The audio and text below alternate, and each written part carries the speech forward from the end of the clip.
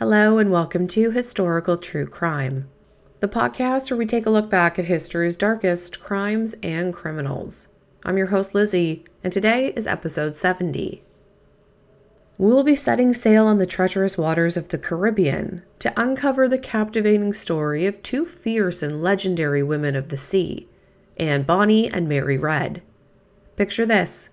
It's the early 18th century, a time when piracy reigned supreme in the Caribbean.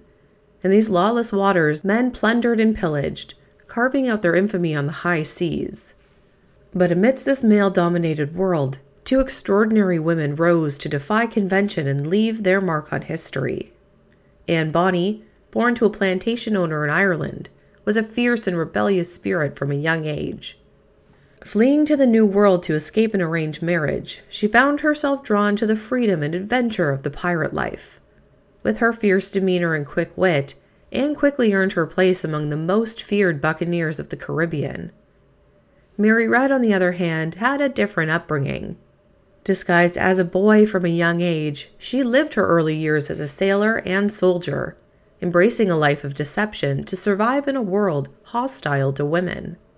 But it wasn't until she joined the crew of the infamous pirate Calico Jack Rackham that her true identity was revealed, and her legend began.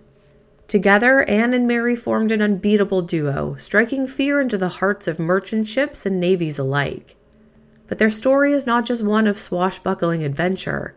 It's a tale of friendship, loyalty, and the unyielding pursuit of freedom in a world determined to keep them in chains.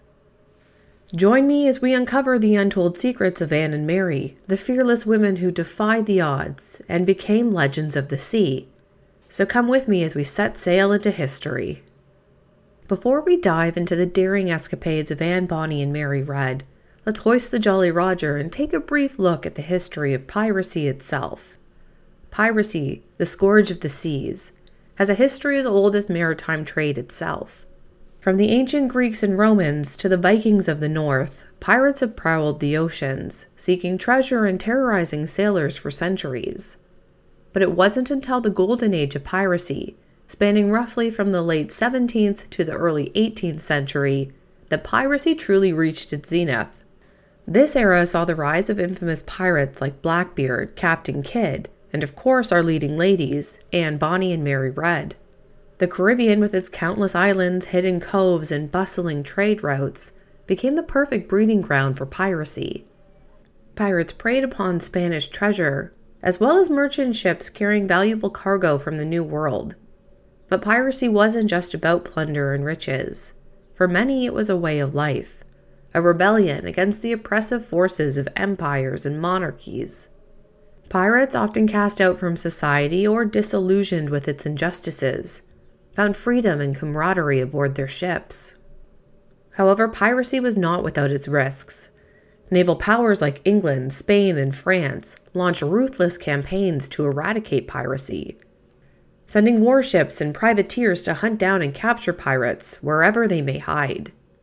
Despite the dangers, piracy continued to thrive, fueled by tales of adventure and promise of untold riches. And at the heart of this tumultuous world were figures like Mary and Anne, women who defied convention and challenged the status quo, leaving their mark on history. But for now, let's battle down the hatches and prepare to set sail into the unknown. According to Abbott for SmithsonianMag.com, a general history of the robberies and murders of the most notorious pirates, written by Captain Charles Johnson in 1724, provides most of the information we have regarding Anne and Mary's early life. Some historians contend that the author is actually Daniel Defoe, the author of Robinson Crusoe, but that is not known for sure. Now, Anne was born in Kinsale County, Cork, Ireland around 1698. Her father, William Cormac, an attorney, had an affair with his household maid. After Anne was born to the maid, Mary Brennan, William eventually became so attached to the little girl that he made arrangements for her to move in with him. He disguised her as a boy and presented her as the child of a relative entrusted to his care in order to avoid embarrassment. Then William, Mary, and their child moved to what is now Charleston, South Carolina, after it was revealed what gender and parentage Anne really was. After her mother Mary passed away in 1711, the young Anne is said to have displayed a fierce and courageous temper, either injuring or killing a servant girl with a case knife, and severely beating a suitor who attempted to rape her. William was a prosperous landowner who disapproved of his daughter's rebellious behavior. His business suffered due to constant gossip about her drinking alcohol and having affairs with drunks and fishermen at local bars. And when Anne finally married James Bonny, a penniless sailor, in 1718, her father completely disowned her. But with her new spouse at her side, Anne would travel to the Bahamas' New Providence, now Nassau, where James allegedly started a career as a snitch, reporting pirates to Governor Woodes Rogers and earning the bounty on their heads. As a former pirate, Woodes compiled a list of 10 infamous outlaws, including Blackbeard, on his most wanted list, and swore to prosecute them all. Johnson writes in A General History that Anne was not altogether so reserved in point of chastity, and that James Bonny once surprised her lying in a hammock with another man. Anne still spent most of her time drinking at local saloons and wooing pirates. Anne would leave John Bonny to join John Calico Jack Rackham's crew after becoming particularly smitten with him. Rackham earned the nickname from his penchant for outrageous clothing. And according to a legend, Anne began her career as a pirate with a cunning ruse in which she mangled the dressmaker's mannequins' limbs and covered it in artificial blood to create a corpse. The crew of a visiting French merchant ship gave up their cargo without a fight when they saw Anne holding an axe over the mannequin that she had created, inspiring fear and terror in the other ship. Now, surprisingly, many women went to sea in a variety of jobs, including cooks, laundresses, prostitutes, maids, and though less frequently, sailors, naval commanders, whale merchants, and pirates.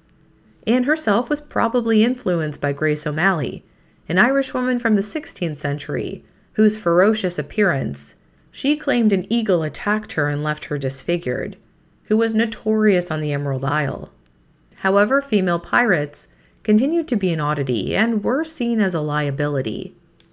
Blackbeard, for example, forbade women from sailing on his ships and would strangle and dump any female captives over the side of his ship. During her interactions with other ships, Anne would dress like a man, with a small cap perched atop a thicket of dark hair, a sword hitched by her side, and a brace of pistols tucked in a sash. Otherwise, though, Anne did live as a woman, playing the role of Rackham's helpmate and lover. Pirate life would be kind of dull in between irregular raids and pillages. Now, Mary Red had quite a different upbringing and experience than Anne Bonny. Mary was an illegitimate daughter, born in England at the end of the 17th century to a young widow. Before Mary was born, her mother had survived on maintenance funds given to her by her in-laws to support what they thought was her now fatherless son. Mary's mother had disguised her as a boy in an effort to conceal the illegitimate Mary and guarantee that the maintenance payments would continue. Now, Mary was forced into service around the age of 13, where she worked as a footman to help support her mother. Mary, though, was unsatisfied with this type of work and instead decided to enlist in the British military, still disguised as a man. She would join the soldiers in Flanders, where she showed incredible bravery. And it's here that she would first lay eyes on a young Flemish soldier, where she quickly fell in love. Now, she was afraid to show him how she felt in fear of exposing her true identity. But Mary would frequently offer to fight in extra battles alongside this man. And among her fellow troops and commanders, she'd earned a reputation as a valiant, if not quite sane, fighter. Mary was eventually able to come clean about her true gender identity and her feelings for the man she loved when they lived in the same tent and spent a lot of time together. He returned her feelings, wanting Mary to be his mistress at first, but then eventually asking her to be his wife. After Mary wed this soldier, they applied to be released from the army, and they would utilize wedding gifts from their marriage to buy an inn, which they co-owned for a brief period of time until her husband's untimely passing. As a widow, Mary would assume her male identity once again. Before embarking on a ship bound for the West Indies and beginning her career at sea, she would briefly enlist in the Dutch military. Mary lived a life of piracy until the monarchy pardoned any pirate who would turn themselves in between 1717 and 1719. After accepting this pardon, Mary's crew would go back to dry land and would live there, but only until their finances ran out. Then Mary was at sea again, this time as a privateer for the commander of the island of Providence. Her new career was barely off to a start when the ship swiftly descended into mutiny, forcing Mary to resort again to piracy. She went on to join an Englishman named John Calico Jack Rackham's pirate crew. Mary consistently repelled attacks on the ship, demonstrating her bravery in both the military and the pirate world. Now, nobody had noticed she was a woman up to this point because of her disguise. And the story of how Bonny met Mary Red varies. Somewhere in the West Indies, Rackham's ship overran Mary's, and Mary was taken prisoner. Following this engagement, Anne attempted to woo the attractive new recruit while she was wearing her feminine clothing. Mary eventually had to tell Anne she was a woman and would bare her breasts to prove it, maybe out of fear of Rackham's backlash. The women instead would become close friends, confidants, and depending on the story, even lovers. But Anne did promise to keep Mary's secret. At first, Rackham was envious of Anne's bond with Mary, and would even break into her cabin with the intent to kill her. At this point, Mary had to open up her blouse to prove she was a woman, and Rackham had consented to keep her secret from the other members of the crew. It also helped to ease his jealousy when Mary eventually began to get together with another male crew member. Wearing flowing coats, long pants, and handkerchiefs wrapped around their heads, Anne and Mary would engage in combat side by side. They would each carry a revolver and a machete. Another victim later testified they were very active on board and willing to do anything. For Rackham's crew, the summer and early fall of 1720 were very profitable. They captured 2 sloops and 7 fishing boats in the vicinity of Harbor Island in September.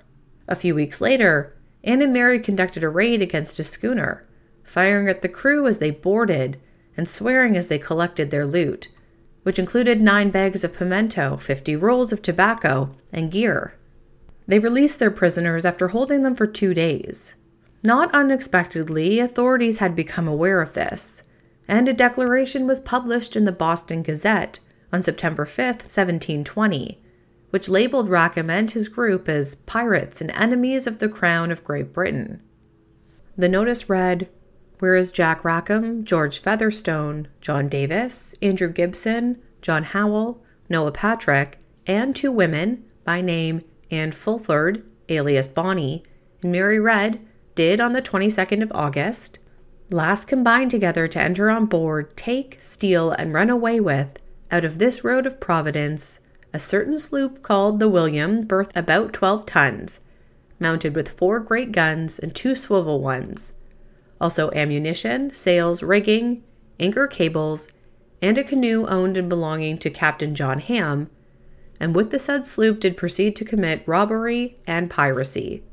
The said John Ramsay and his said company are hereby proclaimed pirates and enemies to the Crown of Great Britain, and are said to be so treated and deemed by all His Majesty's subjects." The Bahamas governor would dispatch multiple sloops to track down the criminals, since there was a bounty on Calico Jack's crew. In Negro Bay, a skipper by the name of John Barrett would eventually locate them. On October 22nd, just after midnight, while standing on deck, Bonny and Mary Red saw a sloop guide up beside them. When they saw it was one of the governor's ships, they yelled at their other members of the crew to join them. A handful, including Rackham, complied, but a number had already passed out from the previous night's intoxication.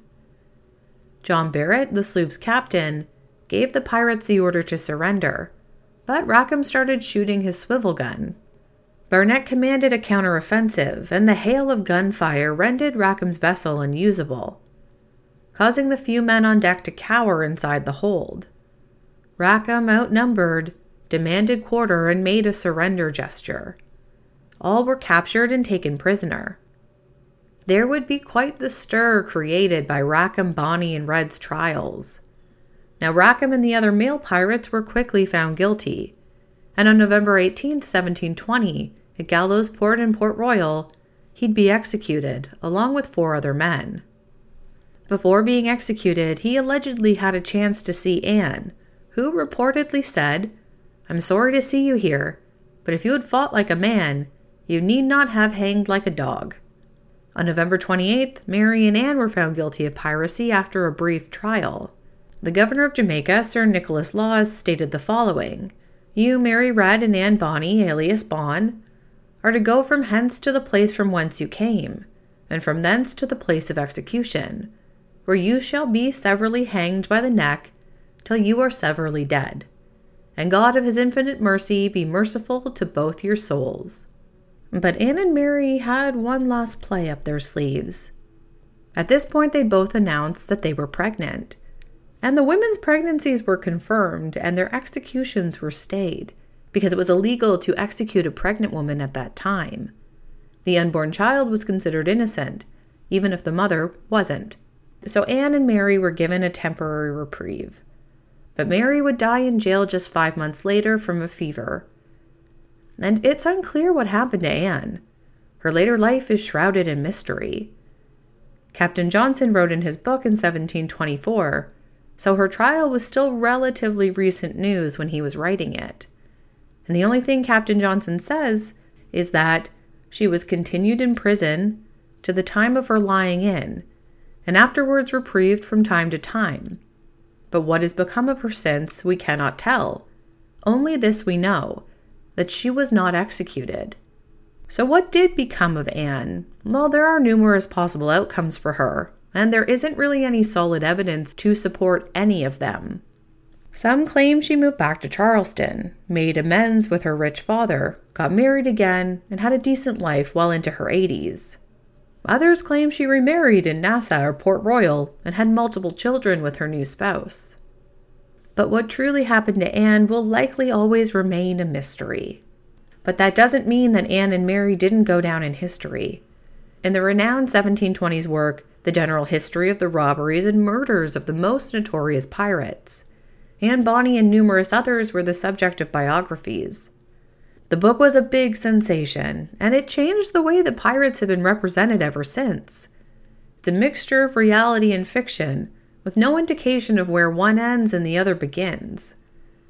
It is evident that the author had access to government documents, court transcripts, and journalistic first-hand experience during the time of its writing. Several of the author's claims have been verified as true by historical records, but there's also endless exaggerations and outright fabrications. Anne had mostly a cultural impact on the world. Because her career as a pirate was relatively short-lived, she didn't have a significant impact. For the most part, Rackham was a lowly pirate who preyed on poorly armed traders and fishing vessels. He likely would have remained a footnote in pirate mythology if it hadn't been for Anne Bonny and Mary Red. In history, Anne has become the more well-known member of the pair. She was a prominent character on the U.S. television series Black Sails, depicted by Claire Paget as a murderous woman who is ready to kill everyone who gets in her way. But she also has a terrible past that tries to make her seem more relatable. Strangely, the show's authors substitute a fictional brothel owner named Max for Mary Red.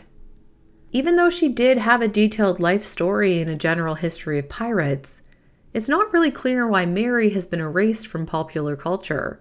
But it might be claimed that Anne's story was more socially acceptable for general audiences, since unlike the more masculine Mary, she's represented as taking up piracy out of love for her husband. Since then, romantic pirate lore has included female pirates. Anne and Mary are responsible for the creation of even contemporary fictional pirates like Penelope Cruz's Angelica in Pirates of the Caribbean on Stranger Tides. While Anne and Mary left a mark on pirate lore, their story was just the beginning of a long legacy of female pirates who would follow in their wake. In the years that followed, the seas continued to churn with the exploits of daring women who defied convention and embraced the life of piracy. One such figure was Qing Si, a Chinese pirate who terrorized the South China Sea in the early 19th century. Rising from humble beginnings as a prostitute, she would marry a notorious pirate and quickly rise to become the formidable leader of his fleet after his death. Under her command, the Red Flag Fleet grew to become one of the most powerful pirate armadas in history, commanding hundreds of ships and thousands of men. Closer to home in the waters of the Atlantic, female pirates like Anne de Levue and Rachel Wall made their mark. Anne de was a French pirate who sailed alongside her husband and later commanded her own ship, the St. Anne. Known for her cunning and bravery, she led successful raids along the coast of North America before eventually retiring from piracy. Rachel, on the other hand, was America's first female pirate. Born in Pennsylvania, Rachel turned to piracy after her husband's death, joining a gang of river pirates who plundered ships along the coast of New England. Despite her short-lived career, Rachel's crimes earned her a place in history as one of the few female pirates to operate in the waters of the United States. But perhaps the most enigmatic of all female pirates was Jeanne de Clisson, a French noblewoman turned avenger. After her husband was executed by the French king, Jeanne swore vengeance against the crown and embarked on a ruthless campaign of piracy, hunting down and sinking French ships with her black-flagged vessel. So from the shores of China to the coastlines of Europe and the Americas, female pirates continued to defy expectations and challenge the status quo, proving that the call of the seas knows no gender. As the sun sets on our journey through the lives of Anne Bonny and Mary Red, we're reminded that their story is not one of just adventure and daring escapades, but also of resilience, defiance, and the enduring power of the human spirit. From their humble beginnings to their legendary exploits as pirates of the Caribbean, Anne and Mary blazed a trail that would inspire generations to come. Though their lives were filled with danger and uncertainty, they stood tall in the face of adversity, challenging the norms of their time, and proving that even in a world determined to keep them in chains, they could rise above and carve out their own destiny. And with that, we've come to the end of another episode of Historical True Crime. We hope you've enjoyed it. If you did, please remember to review, rate, subscribe wherever you listen to your podcasts. If you want to get a hold of us, you can follow us on social media, on Instagram at Historical True Crime Pod, on Facebook at Historical True Crime Podcast, or you can shoot us an email at historicaltruecrimepod@gmail.com. And we'll see you next week for another dark and notorious case from history. We'll see you then.